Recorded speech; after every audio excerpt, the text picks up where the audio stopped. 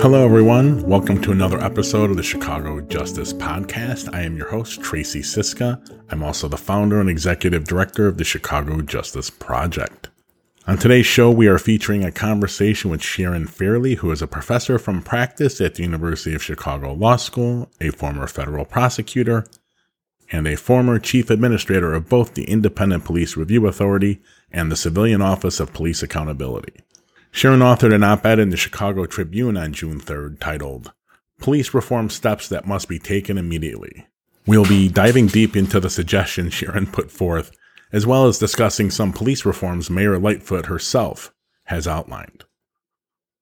But first, I would like to comment on the growing evidence that Chicago's new police superintendent is really not bringing anything new to the table. In fact, all I can think about when I read one of his new ideas is the Humphrey Bogart quote from Casablanca, "Play it again, Sam." If you think Chicago has seen all his bright new ideas played out over the last 20 years, you would be correct. They have all pretty much been implemented by previous superintendents, and they have all failed. Miserably, I might add. Candidate Lightfoot's rhetoric certainly is not matching what we have seen in policy from Mayor Lightfoot. The selection of David Brown was very troublesome from the beginning. He does not have a history of integrity. He does have a history of being hostile to the media. Unfortunately, I believe this week's issues with the Chicago Police Department pulling down arrest data just to a short time later making the data available via the city's data portal is a perfect example. It seems like Brown did not like the fact that the Chicago Reporter analyzed the data for a report that was not complementary to the CPD's tactics. This is just the type of move I was warned that Brown would pull in Chicago from sources I have in Dallas. It seems like he's had a history of just the same behavior from his time in Dallas. This, of course, makes you wonder why Lightfoot picked him to lead the department in the first place.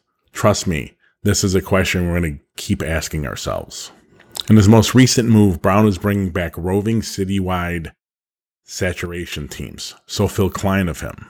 If there is one consistency in Chicago, it is just how often these citywide units go rogue and end up engaging in massive misconduct resulting in huge scandals.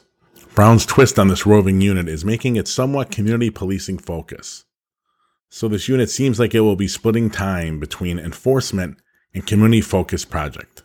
Of course, Brown has not been forced to detail how this is actually going to reduce crime and violence in Chicago. The reason he is not coming straight out and detailing how it's going to reduce shootings in Chicago is because he has no idea how it's going to, and certainly no science to back up his claims. Lightfoot also hasn't been forced to justify this move towards more roving units after a long history of their spectacular failure decade after decade in Chicago. Brown and Lightfoot are both huge proponents of the concept of community policing, so Brown is working to revive it in Chicago.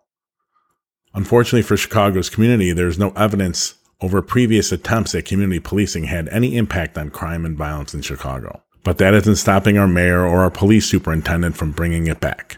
Brown has even gone so far to create an advisory panel focused on community policing made up of national experts in the field. Now, this line is totally loaded. There's definitely one national expert, Tracy Mears from Yale Law.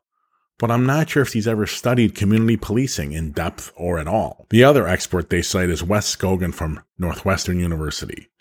All you need to know about Scogan you can learn from a horrific study he authored to support the work of Ceasefire. In my blog series on the topic, which you can find on our website, I call this study Voodoo Academics because of just how little it was based on rigorous analysis. After my blog series, Ceasefire stopped citing the study to support the work because of just how thoroughly I was able to damage its credibility. Now, we turn to our conversation with Sharon Fairley. This is an interview from our Facebook Live series that occurs most Wednesdays from 12 to 1 Central. Enjoy. Hello, everyone. Welcome. My name is Tracy Siska. I'm Executive Director of the Chicago Justice Project. Welcome to our Facebook Live interview series. Today, we have as our guest Sharon Fairley, who's a professor from practice at the University of Chicago Law School. She's also a former federal prosecutor and former chief administrator at the Civilian Office of Police Accountability, and previous to that, the Independent Police Review Authority. Sharon, thank you so much for joining us today. Happy to be here. So one of the reasons, besides her vast experience in police accountability, specifically in Chicago, I also wanted to talk to Sharon because of a op-ed or commentary she just published or had published in the Chicago Tribune, which is titled Police Reform Steps That Must Be Taken Immediately in Chicago. So before we get exactly to her recommendations, and we're going to talk a little bit about defunding the police and what that means and what that could look like in front end versus back end. But I do want to first start out with get her comments about some of the reforms announced, I guess, by Mayor Lightfoot in the first 90 days. So she came on to a couple of different ones. One is about increasing better training and getting the community involved in the academy and bringing them in so that cadets will get a better understanding of the history of the communities and who are living in the communities they're patrolling. What are your feelings on that as one of the first recommendations? So I think that's a really important idea. I mean, so, training is just one of the biggest themes and one of the biggest goals for reform here. There's a lot in the consent decree about what needs to happen with training. Training is one of the reasons I believe why the department sort of fell behind, is because training was kind of an afterthought for decades, really. And particularly emphasis on training that involves the community. I think that's just a really big opportunity. We see that having a lot of success in other jurisdictions. And so I would definitely support trying that here. Okay, I've always been bothered by, and I've had some officers talk to me, and I want your comments on it because it's on the subject of training. There wasn't, at least in the police accountability report and what I hear from officers, there wasn't mandatory retraining or mandatory training every year for officers. And I have some friends on the job in Chicago, and one of them commented to me, he's like, I don't understand why we're not like the FBI. He goes, I've worked with them on some of the teams I've been on, and from what they tell me, they get mandatory use of force refreshers every year. And he thinks that's part of the reason. He thinks there's a fear within the department by officers to actually physically put their hands on anyone now, because especially as they get further and further away from the academy, because they're not getting refreshers in that. And he thinks that leads to bad situations. What are your thoughts on that? Yeah, I think so. The use of force training is really a huge, huge priority. And it's the fact that it's necessary and also the nature of it. So if you think about it, when you have these critical incidents as they happen, these street level encounters, they happen very quickly, and officers have to react in very changing and intense circumstances, and that requires skills that are kept up. And if you don't keep up those skills in terms of how to react in the right way, then that's when bad things can happen. And so the idea that officers could sort of leave the training academy after they've gone through the first time and never come back to work on those skills, that's part of why we're having the problems that we're having. So now, really, what's really kind of state of the art is scenario-based training, like not just sitting in front of a PowerPoint screen, but actually, having officers train on different kinds of scenarios so that they learn how to react in the right manner. So this is really an important part of what's got to happen. So, and that leads us, we're going to go down the training rabbit hole for a minute. Sure. I've been supportive, personally, that when Mayor Lightfoot or others or Rahm Emanuel came out and said we need a new police academy. I know there's protests against investing anything, and I understand those arguments for investing anything in policing.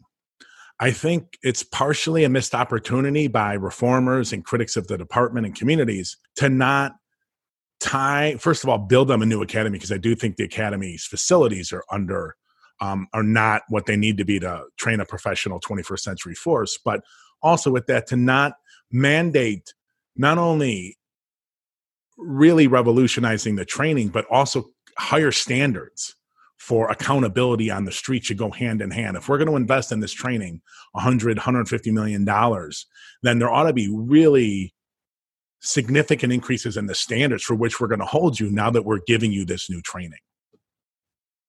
Yeah, so I know there's been this debate about the investment in the training academy, but I agree with exactly what you said, Tracy, is that the facility that currently exists is woefully inadequate and not anywhere near what's state of the art.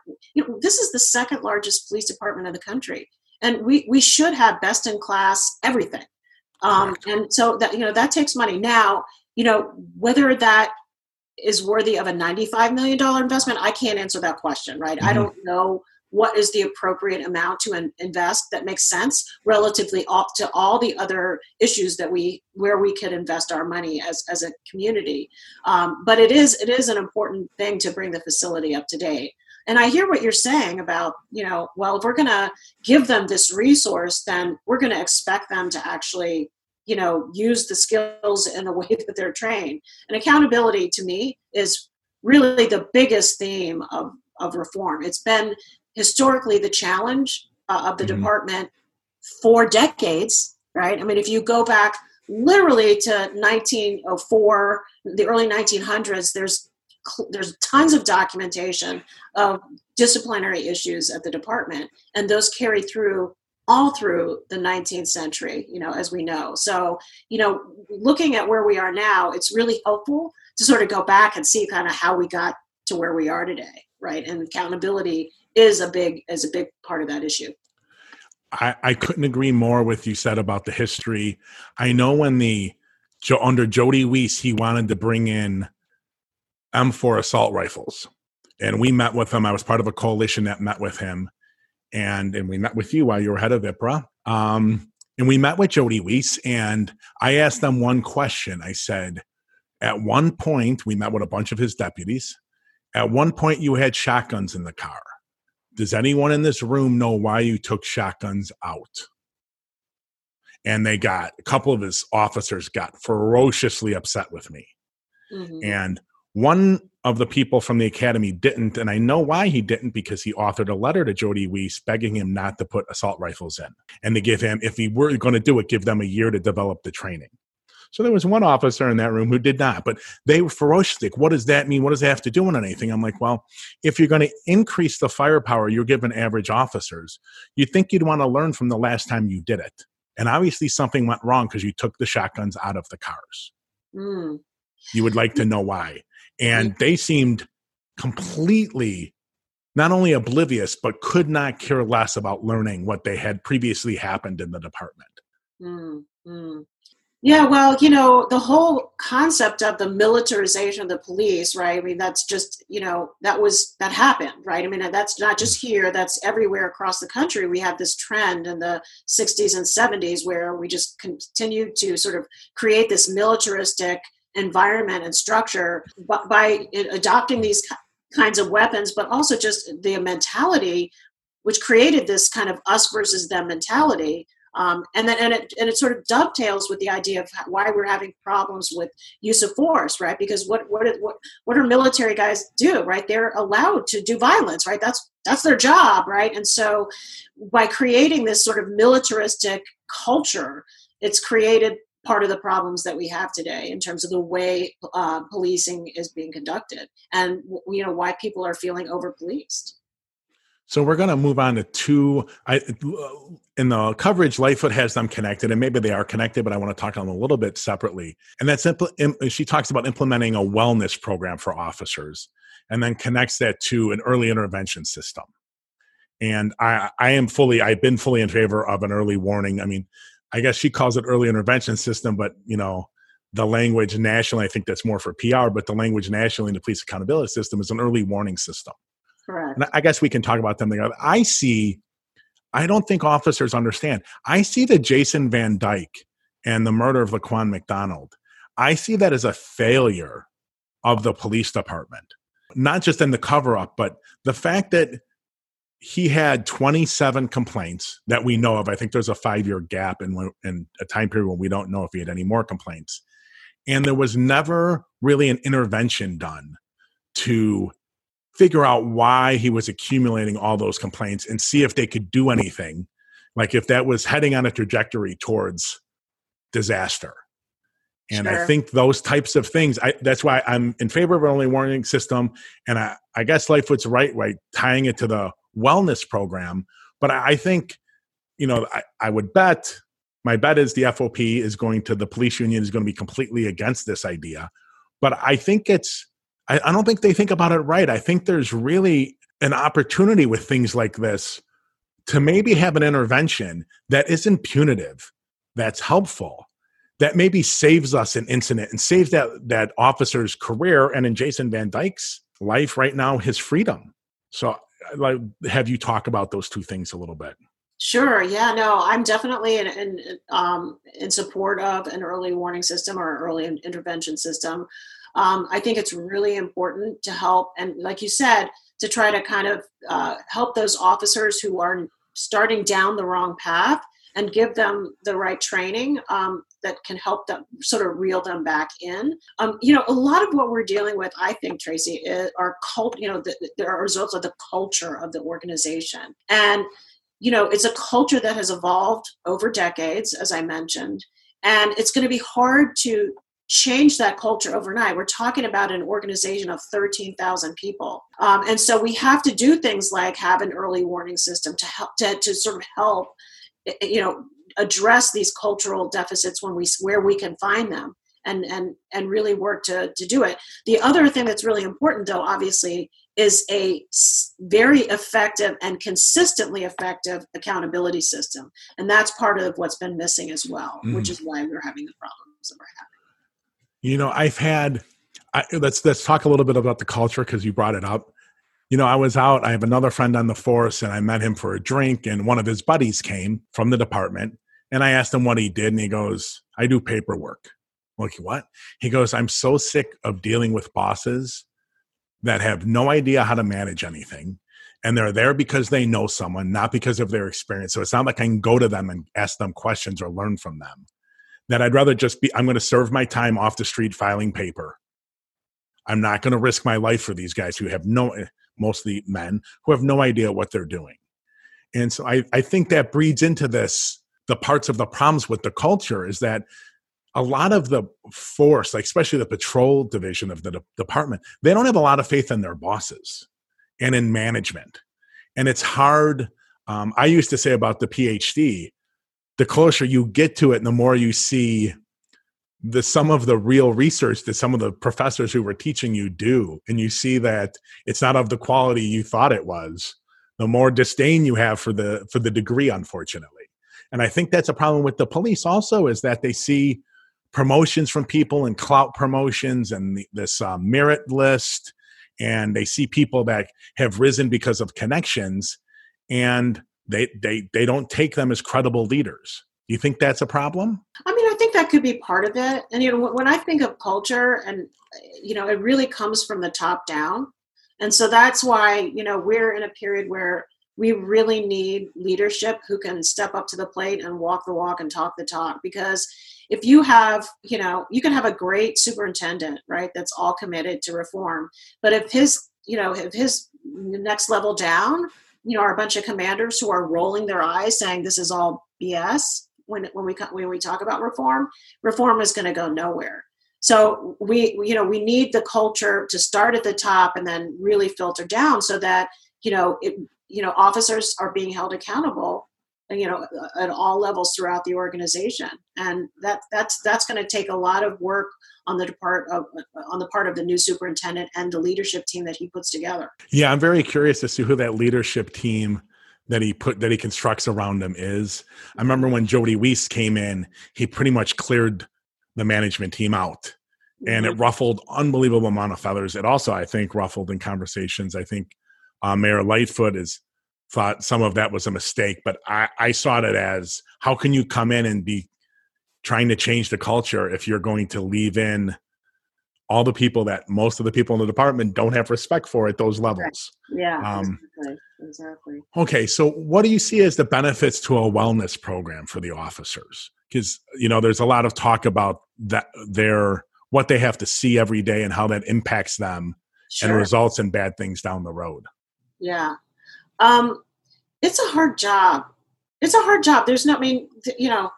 no other way to describe it. It's a very intense, hard job. And they do, they're under a lot of stress, when they're out on the street, and they see a lot. I mean, I spent 2 years working on police accountability and, reviewing, cases, and it took a toll on me, emotionally and physically, being involved in that space. And so I get that. And so I think, when we talk about, police reform and getting the department operating in a way that we as a community think is healthy and productive, that includes supporting them and giving them the training and the resources for them to be able to do their jobs well, right? And so we also want to create a department. We want to attract the right kinds of people into this work, and so that means that we should have programs that support them and give them the skills and support and resources that they need to stay healthy and to be able to do the job well. I think wellness is a big part of that. Yeah, I agree with that. I agree with that wholeheartedly. The next couple issues that Mayor Lightfoot brings up is things that I've never understood, especially the first one, why it wasn't mandated to every officer and it was optional. And I'd been told all along it was strictly a financial reason. But Mayor Lightfoot talks about mandatory crisis intervention training. Right. And I have never understood. I was in meetings with Jody Weiss and McCarthy, through the coalition I was part of. And we would talk to them about that. In the department, we talked to a head of internal affairs, and they would always brag. They thought they were bragging about the number when they were able to say, well, 1,500 of the 13,000 officers have crisis intervention training. Right. So this has been an important topic for a while. And the reason is because if you look at the percentage of, calls for police service, there's a very, very significant percentage that involve individuals in mental health crisis. And we've seen all too often how those encounters, once the police show up, can go off the rails, right? Someone calls to say, my mother, my brother, sister, you name it, is having some trouble. Can you just help me? Can you just come and help me get them, to the hospital where they can be treated? And then someone ends up getting hurt, shot or, hurt. And it's just happened all too often. So, crisis intervention, the theory behind it, the programming behind it has been, tested and proven time and time again. And so it's a doctrine of policing that we know is important and works. And so we want people to be trained on it. When they first brought the program out, it was voluntary, right? And the reason they made it voluntary is because they thought, well, we want the officers who really believe in this to be the ones who get the training, because, it's kind of, if you force it down everybody's throats, then, maybe they're not really going to really accept these ideals. And that's kind of silly in my estimation, because, you do need to train officers how to react to these situations. You need officers who understand, for example, that a person who's in mental health crisis may not be able to interpret the directions that an officer is giving them, right? Or may not be able to comply with direction that an officer is being given them because of what they're experiencing, and that they're not being non-responsive because they're being belligerent, but because they are in a mental health crisis. So we need to give that officers that kind of exposure to those kinds of concepts. And also we need it reflected throughout the system. Like if you may recall what happened with the Quintonio LeGrier incident. Yep.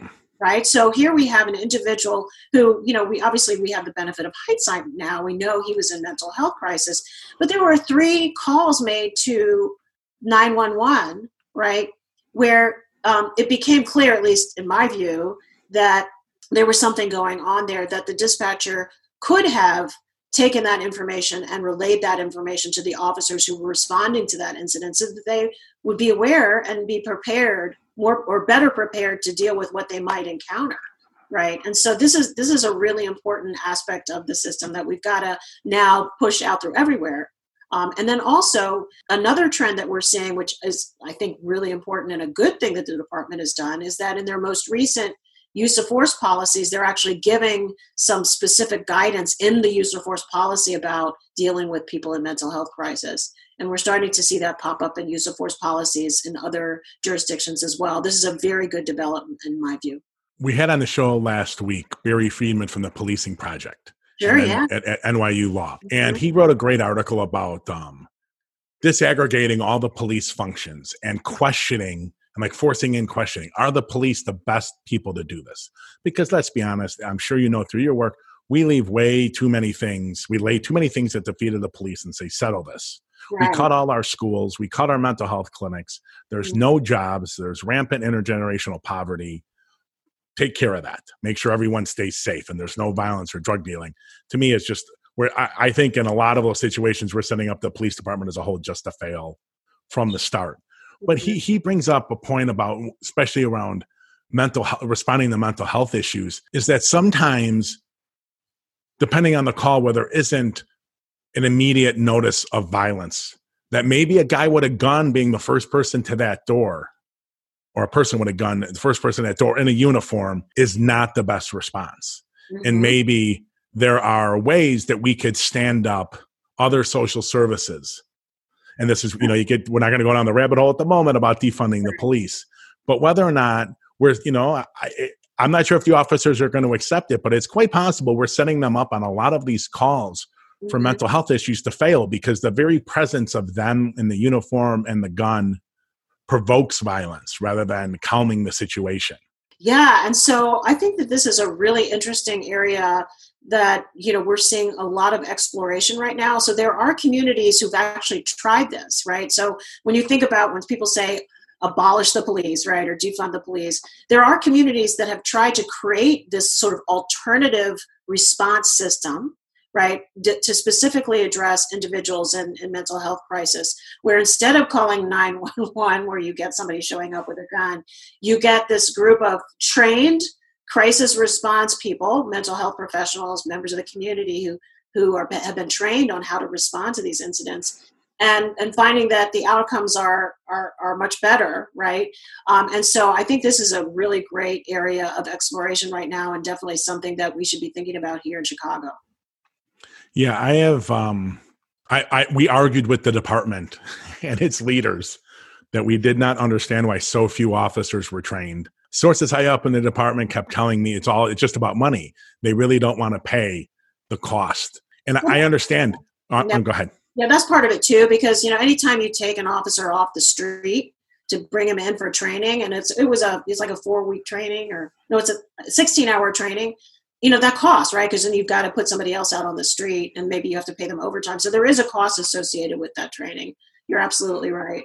We're, as a country, as you can see, especially right now, we're incredibly short-sighted, right? Like, right. I think that, the city leaderships that say, wow, we're paying out, and we have an ordinance sitting in the legislative office still that for some reason isn't making it out about redesigning the whole legislative response to police settlements and judgments. But as part of that, I think the mayor should sit down with leaders from social services and the department and say, listen, we are spending 30 or 20 or 30 or 40, $50 million a year paying out civil settlements for policing.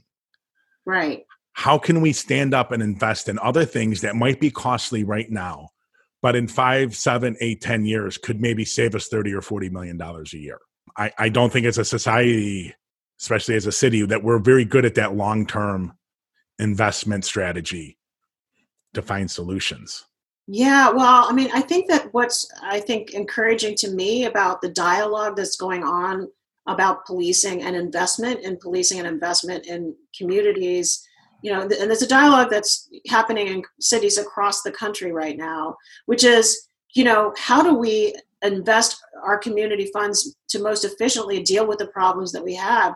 And sometimes it may not be necessarily investing more in policing, right? And so even our very own University of Chicago Crime Lab, based on their research, they have shown that to deal with the violent crime problem, maybe you don't invest more dollars in police, but investment in education, job programs, and other social wraparound services, maybe those are actually better investments in terms of helping to reduce the violent crime problem we have.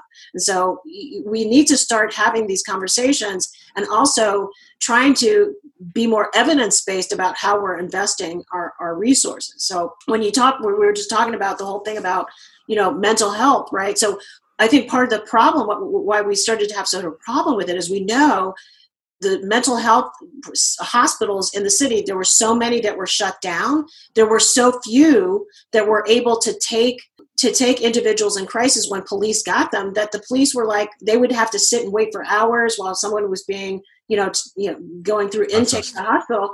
And so they'd rather just take the person to jail, because then, they take them, they drop them off, and they're done with it, right? And so it just created this crazy problem. And so maybe what we need to do is, instead of investing more money in police that can get people in mental health crisis off the street, we invest more in our mental health system, right? And that may be a better way of taking care of the problem.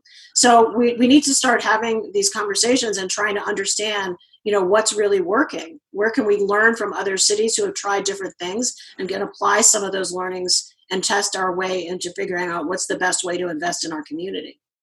Yeah, I never understood. I mean, I thought it was completely short-sighted. When Mayor Daley closed those mental health clinics, it was such a bad idea that a police blog, which I will not mention, but I'm sure you know well, even said, "What are you doing? Right. You have just devastated. You have set us up for failure. You have devastated our work environment. You shouldn't be cutting it. You should be adding to it.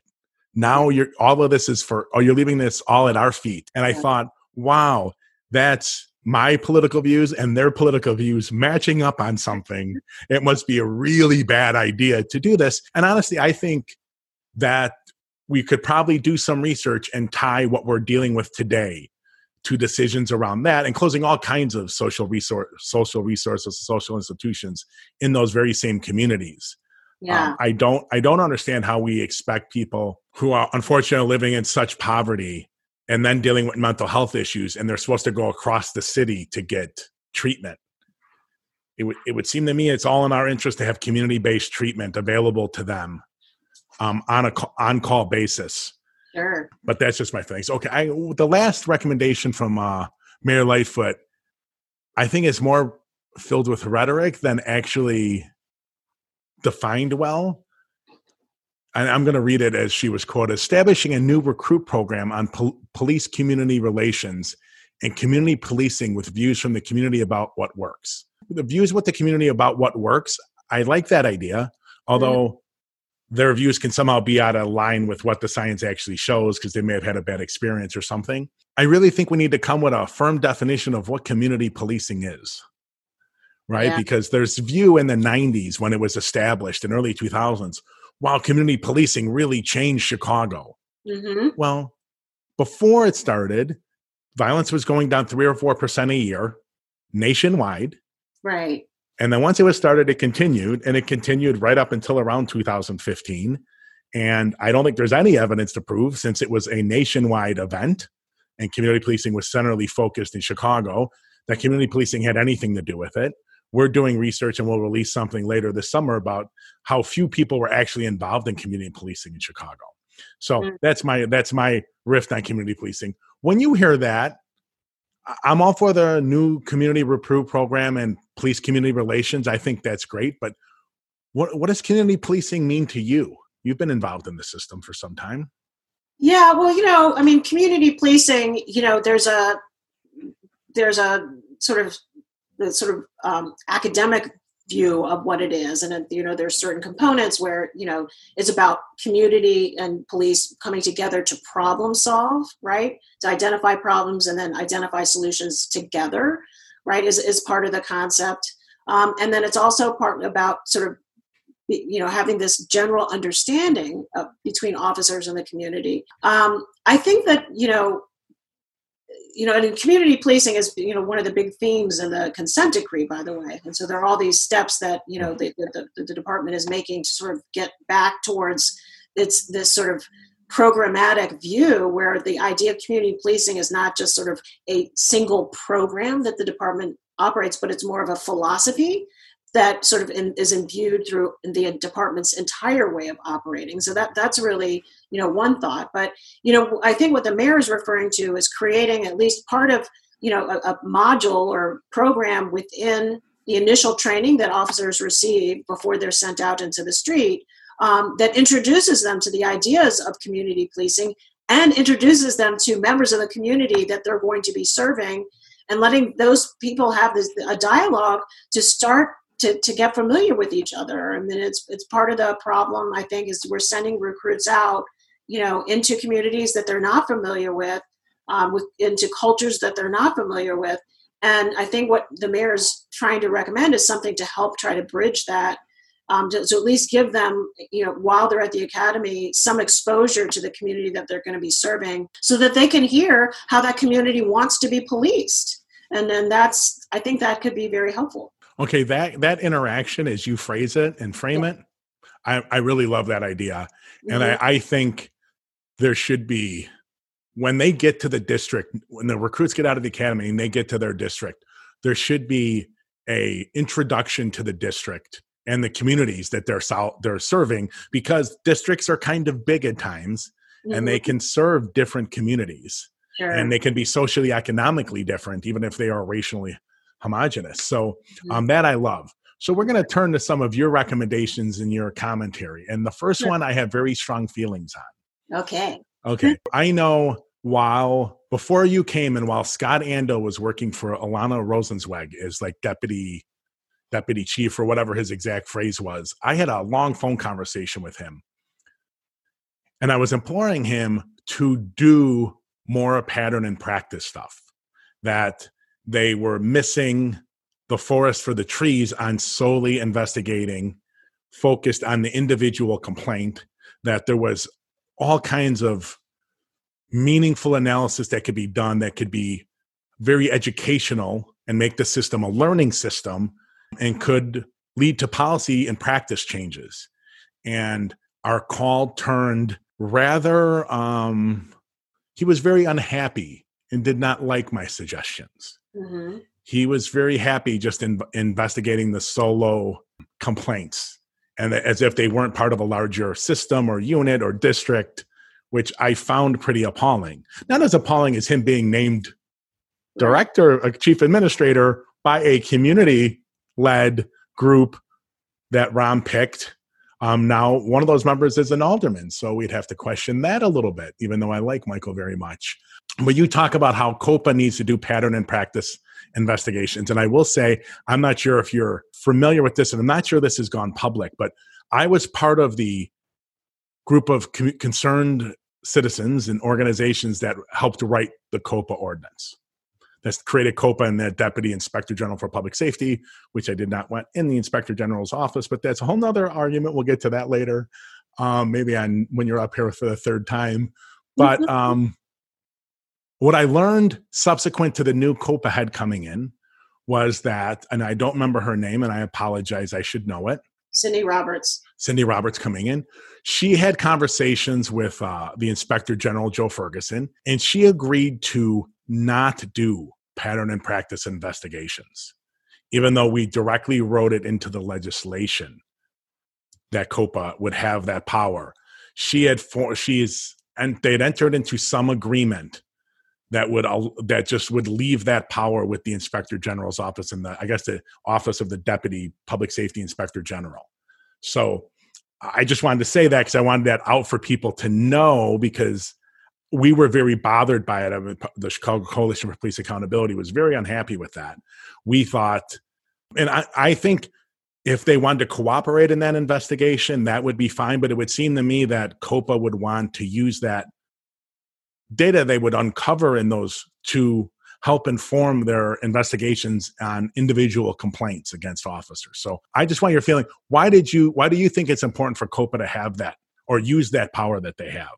Well, first of all, if that's actually true, what you said, I'm appalled by that, because I fought really hard to get that power for COPA because I felt it was really important.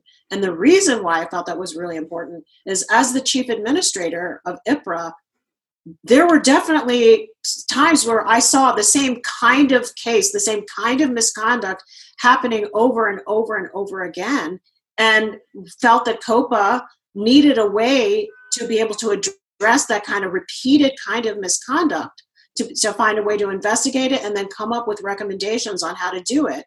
And the reason why I think that, the COPA should be able to do it is, yes, the Inspector General can do audits and review programs, but they have their own agenda.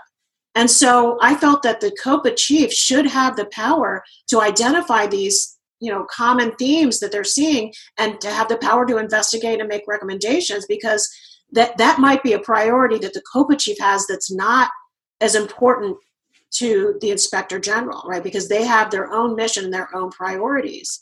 And so, in the op-ed that I wrote, I specifically said there's an opportunity for COPA to conduct a pattern and practice investigation of how the department handled the protests, looking at how the department used force, which is within COPA's jurisdiction, and then policed whether or not they adhered to their own policies about how to police demonstrations, when their First Amendment issues. And so I think that is something that's within COPA's jurisdiction and they could do. Now, subsequent to that, we know that the independent monitor is going to be conducting their own investigation. So maybe that will be the sufficient way to have this done.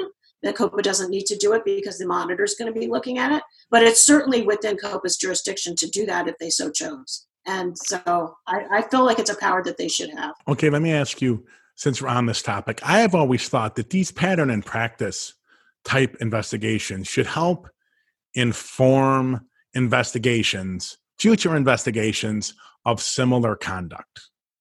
And I'm not exactly sure how, but it would seem to me that if you find a particular type of misconduct around a special team, like I guess there's talk about putting more citywide, but sort of community policing, sort of enforcement, roving units back together. But when there was SOS, the Special Operations Section, or the Targeted Response Unit, or the Deployment Operations Centers, it would seem to me that after 7 or 8 complaints from the same unit as they're roving across the city of the same type of misconduct, whatever that be, misuse of the baton, whatever it would be, and it's all consistent, and then you do an investigation to prove that, and then when you get complaint 10, 12, 14, 18, and 20, that type of pattern and practice should help inform your findings when you're in the future solitary investigations of that misconduct.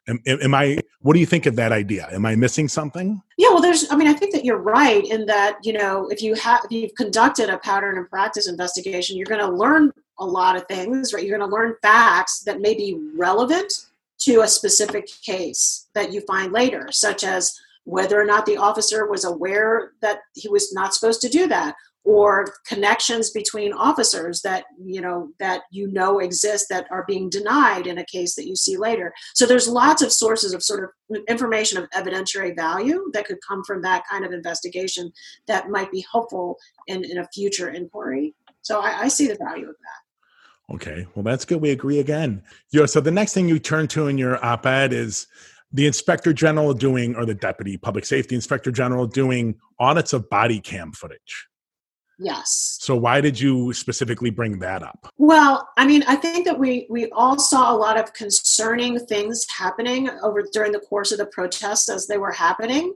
And so we all also know that many times complaints are not filed when someone is the subject of excessive force. They don't bother to file a complaint. So if we've had an incident and no one files a complaint, then there's no way that that's going to be brought to the attention of the people who can investigate that. And so that's why I thought an audit of the body camera footage could be helpful, is to just look to make sure that, number one, officers were reporting their uses of force accurately the way that they should, right? And also just to see how much force was used and whether the policies were adhered to. So I think that there could be value to that. I agree with that also. All right, so we're going to let's go next to the Illinois Law Enforcement Officer Bill of Rights. How would you change that wonderful, incredibly awesome state legislation? So, when a lot of states have these, right? There's probably, 14, 16, somewhere around that, states that have these state statutes that provide some due process rights to law enforcement when it comes to disciplinary investigations and disciplinary matters. And I think that they kind of arose in the 1970s. A lot of the time we see comparable sort of collective bargaining agreement provisions too. So the idea is that, officers deserve some due process. And so we want to create some structure around that. But the problem is they obviously become a big hindrance to accountability. And so here in Illinois, I would point to a few of the key most problematic provisions. So the first thing is the requirement that an officer cannot be investigated for a complaint unless the complaint is sworn, signed. So this is what's called the affidavit requirement. Yes. We also see that reflected in the collective bargaining agreements between the city of Chicago and the police unions for Chicago. And so the fact that affidavit requirement is grounded in state law, I think it makes it a more difficult issue for the city to bargain about. And so I'd like to see that go away. The second thing is that in the Illinois statute, there is a 5-year statute of limitations for complaints of excessive force. So meaning if there is an officer involved shooting where someone, even where there was a fatality, if the city does not prosecute the officer for that incident within 5 years, the most they can do is impose a 30-day suspension on the officer. They can't fire them, for example. And so we know that, IPRA had a lot of problems with the timeliness of their investigations, and sometimes they would just blow through this 5 years, and then all you could do is punish the officer with this 30-day suspension. And so that's a problem. I think it should go away, particularly anytime there's been force used that's resulted in serious injury or death. So that's a problem as well. I would like to see that go away. Okay, let's talk a little more in depth about this affidavit rule. As it's colloquially known. I've had one of my sources that was the highest up in the department. We talked about, and he's also an academic. He does academic research. And, I brought up the affidavit rule and he goes, no, it's awful. And he's very, very pro-police, very pro-police. And he said, no, it's awful. And I said, wow, that's interesting because I hate it too, but why do you hate it? And he goes, because it stops us from gathering data about what's going on. Mm-hmm. And we as a police department, and they didn't have an early warning system at that time, to be honest with you. They had gotten rid of it many, many years before. They had actually had one for a very short period of time I think it was called Brainmaker, if I'm not mistaken. The union forced the actual deletion of it. He's like, no, even if we had it would so help inform an early warning system, because even if the people aren't going to cooperate, just gathering the data about the complaints and us being able to look into them and investigate them, even if it doesn't come to a sustained finding, just having that data is going to help inform the system. So He was completely against it. And I found that to be an interesting view. I don't think, well, let me ask you this. I've rambled about that. Let me ask you, how big of an impediment do you view the FOP and the police union contract? Is there a back-end accountability system that can be built to do what we all want it to do if the FOP contract is still in place? So there are a number of provisions in the CBAs that are, definitely not helpful when it comes to accountability, right? And so there's just, and many of these things have been talked about. Of course, Mayor Lightfoot in her task force report pointed out several of the top most problematic ones. So these include the fact that, when an officer is interviewed during a disciplinary investigation, he has to be told in advance who the complainant is and what the nature of the complaint is. So of course that gives him a heads up with what, gives him an opportunity to get his story straight. Then of course, we have the affidavit requirement with the override provision, but that's a problem. Then we have the provision that says, look, before you can charge an officer with a Rule 14 violation, which is not being truthful or making a false statement, he has to have the opportunity to look at the video and then go back and change his statement, right? And so that of course is a problem. There's also the provision that says an officer involved in a shooting incident can't be interviewed until within the first 24 hours. So again, that gives the officer time to sort of work through a statement.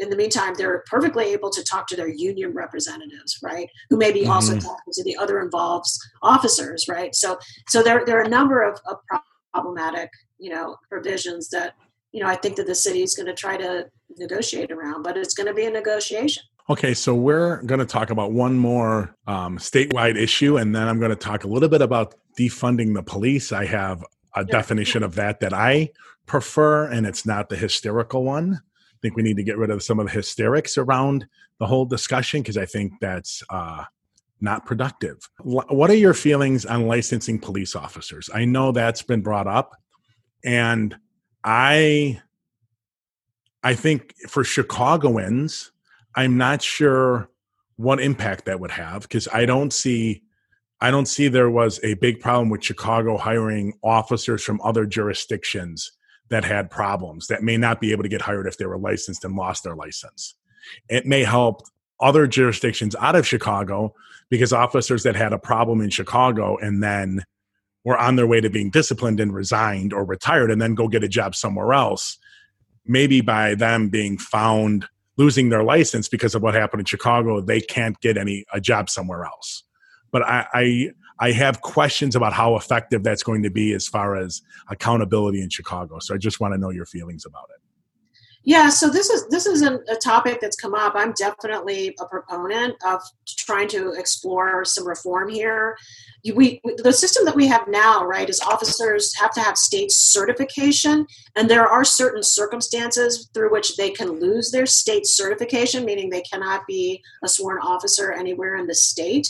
But those circumstances are very, very narrow defined, right? So if you have a felony conviction and certain kinds of misdemeanor convictions, then you could lose your state certification.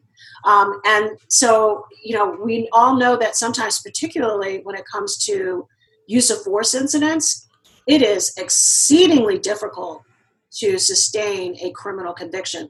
They are so rare, right? Because there's a lot of reasons for that, right? These cases are hard to start with. The criminal standard beyond a reasonable doubt is really hard. There's a lot of reasons for that. So there may be circumstances where we really are uncomfortable with the way an officer has conducted themselves and really don't want them being a policeman anymore, but we cannot take their certification away because it doesn't fit this particular rubric and that's in the current state statute. So this is definitely an area that I've been working on with some of my other colleagues at the law school and some other subject matter experts who are concerned about this as an issue. Okay, I want to offer a suggestion to the licensing. Okay. Sure. I think, especially if you look at the Laquan McDonald case, or if you look at the Kochman case with Daley's nephews, both of which resulted, by the way, in Inspector General's investigations. I think if we're going to license officers, I think we need to do something about the retirement, what I call bailout, which means you got your 20 in, and the day things turn sour on you, you just leave and you're completely immune from the police accountability system's grasp. And I think that needs to change. You're getting a pension that's funded a lot by taxpayer dollars. If you are at the time, I think it should be, especially for licensing, if you are the subject of an investigation pending or reasonably could see it coming, and you're collecting your pension or want to collect your pension, you have to you have to continue cooperating in good faith with that investigation, and whatever police accountability adjudication, like for the Chicago would be the police board, that process. And if you're found guilty of what we would categorize some serious misconduct in taking part in that, you lose your license and certification and you lose your pension. Because in the Kochman case with Daley, most of those actors just retired. Yes. The Laquan McDonald shooting, everyone through the chain that approved or did not turn in or did not say anything when they looked at that video and said it was okay, they just retired. And it's another level of not holding people accountable and saying, we always hold the bottom troops, like in the military or in policing, the bottom level people always get held to account for their misconduct. And the upper level people never do. So if I had my say in my magic wand, something around the licensing would include them having to cooperate with the accountability system after they leave. So tell me why I'm wrong. No. I think that's a really interesting idea, because we know that this has been an issue. We've seen so many officers who get put into the accountability system, their cases up at the police board, and then they just retire. They resign or they retire, right? And then they get to keep their pension, because the pension is a completely separate issue. It right? is. And so that, looking at if there's a way to tie that to the disciplinary system, I think that's an interesting concept. Right. I mean, it would have stopped Burge from getting his pension. Right now, the one that the anti-Lightfoot forces keep throwing up is Dante Servin. Okay. right? Yeah. She kept letting him stay, and she let him collect his pension. And I'm like, I think all of that's bad, but she didn't let anyone do anything. There's nothing she can do. Right. There was nothing they could do. There are laws. We have to follow them. If we're not going to follow them, they certainly are not. Right. Right. So we have to find a way to end that bailout where I can just leave no matter what I've done. You're not bailing on criminal charges, but you are bailing on the entire police accountability system, and maybe keeping secrets with you as you do that. All right. So we're going to turn real quickly in the last like 7 or 8 minutes we have here. Defunding the police. When I attach, and I am a kindred spirit on the idea of, at the very least, having a very serious public discussion about what a new public safety agency in the city of Chicago or any city would look like if we took Professor Friedman's roadmap and questioned every possible activity of a police officer and whether or not they're the best people to do it. And then we reconceptualize the system that developed those alternatives into our catalog of responses, and not got rid of police, but redirected some of the funding to build up those other social services and other responses, and took some of the things off their plate. And in my dream version of that, it would free us of the FOP contract, because that new public service agency would not be restricted by that. And we would have to take, I'm all for having them collectively bargain their pay and their benefits, because I want them to have that. I'm not anti that, but I'm for having that discussion. I think a little bit it was a mistake by the mayor to just dismiss it out of hat, instead of saying we're open to consider everything. They're in the middle of negotiations with the FOP. I think considering that would put pressure on those negotiations. And if you don't get anything from them, then you can maybe move in another direction. So what do you feel about the defund the police concepts and discussions? So here's my sort of take on this, right? So I think when you look back historically here in Chicago, and also when you look across the country, figuring out what the right size of a police department is just a really complicated question. Mm-hmm. And it becomes too politically easy when you are in a situation where you have a violent crime problem, particularly like the very insidious one that we have here. It becomes just too easy to say we just need more. We need more. We need more police. We need more money. It just becomes too easy, right? Because then you can say, well, here's what I've done. I've added more police. I've added more resources, right? As a city leader, you have that to fall back on, right? So now what I think is so great about the conversations that are being had is now we actually see, political leaders and communities giving more deeper thought about how do we more wisely use the resources that we have as a community to deal with the public safety needs that we have. And so these ideas of questioning, do we really need police to do that? I think is fantastic. And as I mentioned earlier, there are communities who are seeing success by trying some of these things, right? Trying to create this, crisis response group that's not police to respond to people in mental health crisis. We have, also we've got places like the Crime Lab doing research showing what if we invested more in education, if we invested more in a high school summer jobs program, those things would actually do more to help our crime problem than adding more funding to policing. So I think these are really important conversations to be had. These decisions have to be evidence-based and may not be something that we can jump into right away. We have to maybe do some trials and test our way into it.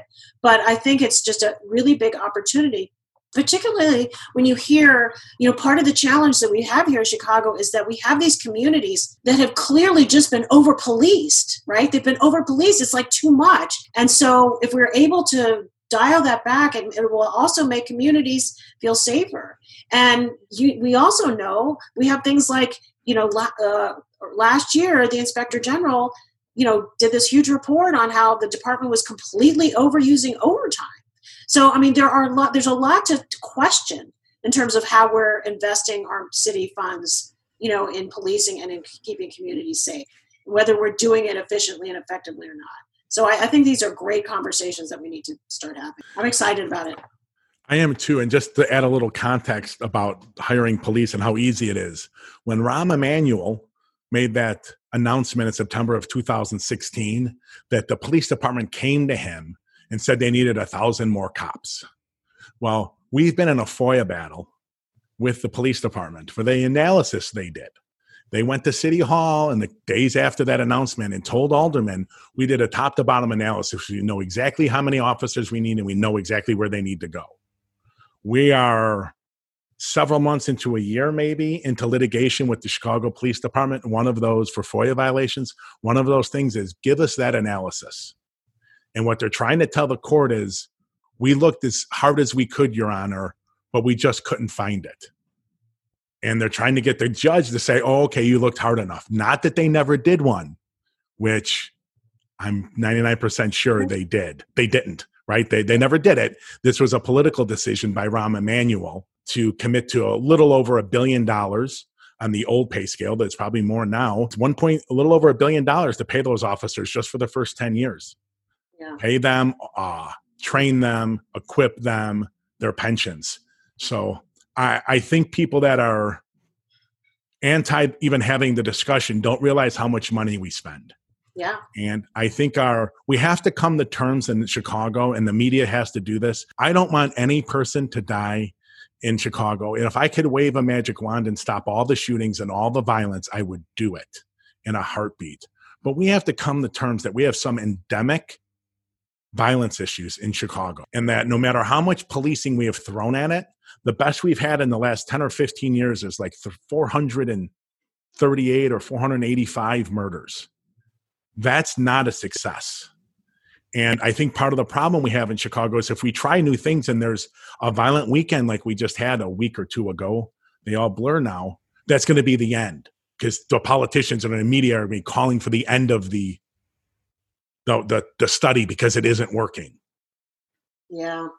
Well, you know what they say, the definition of insanity is doing the same thing over and over again and expecting a different result, right? And that's what we seem to be doing in terms of the way we're managing our crime problem. Yeah, I happen to think that our violent crime problem here in Chicago is really unique and different, right? I mean, I think that it's just, the nature of the structure of the city, the neighborhoods of the city, it's just, the systemic racism, all of it. It's just, I think it's endemic to Chicago, and we've got to figure out how to fix it. There's just no question. I agree with that. And I would really love a war on poverty in Chicago. Mm-hmm. Someone to come out and say, we're going to spend $1 billion investing in the South and West Side over the next 10 years. And let's see what the elimination of poverty on the mass scale in these communities does for public safety. Yeah, I mean, I know that's, part of the mayor's platform. And so, I'm hoping that she's going to be able to make some change in that area. So I hope so too. Let me tell you, Sharon Fairley, thank you so much for spending the hour with us. We really appreciate it. Pleasure. Ladies and gentlemen, we'll be up in the next few weeks. We have in the next couple of weeks, a discussion coming up about the Chicago police. It is not a single database. It is not a gang database. It is a variety of databases that collect information on gangs. We just had an audit of it from the Inspector General's office. We're going to talk to a community activist and a lawyer that fought to end that, even though it's only semi-ended, I guess, according to former police or Superintendent Beck. It's coming back. So we'll be talking about that. And we have other people coming on that we'll let you know through our Facebook page. Sharon, once again, thank you so much. Everyone will be back next week from 12 to 1. Thank you very much. All right. Take care, guys. I would like to thank Sharon for sitting down with us to discuss her ideas for police reform in Chicago. These are vital conversations that need to be had. However, what Chicago needs more than ever is for our political leaders to summon the courage to do what they know needs to be done. Short of massive restructuring of the city's finances to address rampant intergenerational poverty in Black and brown communities in Chicago, I fear no real progress is going to be made. The change we need cannot occur without the mayor and the city council eliminating the king of all corruption in our city, tax increment financing districts, or TIFs. All Chicagoans should know Whenever you see a crane working on a site where there's a building going up, know that there's a really good chance that our political leaders are using taxpayer dollars to subsidize the cost of that construction. Of course, taxpayers are not benefiting in the profits. Thank you all for listening. Please remember that our Facebook Live series occurs every Wednesday from 12 to 1 p.m. Central. Also, we are regularly posting to our YouTube channel with original content. If you have ideas about future guests for this podcast or our Facebook Live interview series, please drop us a line at pod@chicagojustice.org or post to our Facebook page. We will be back with another episode soon.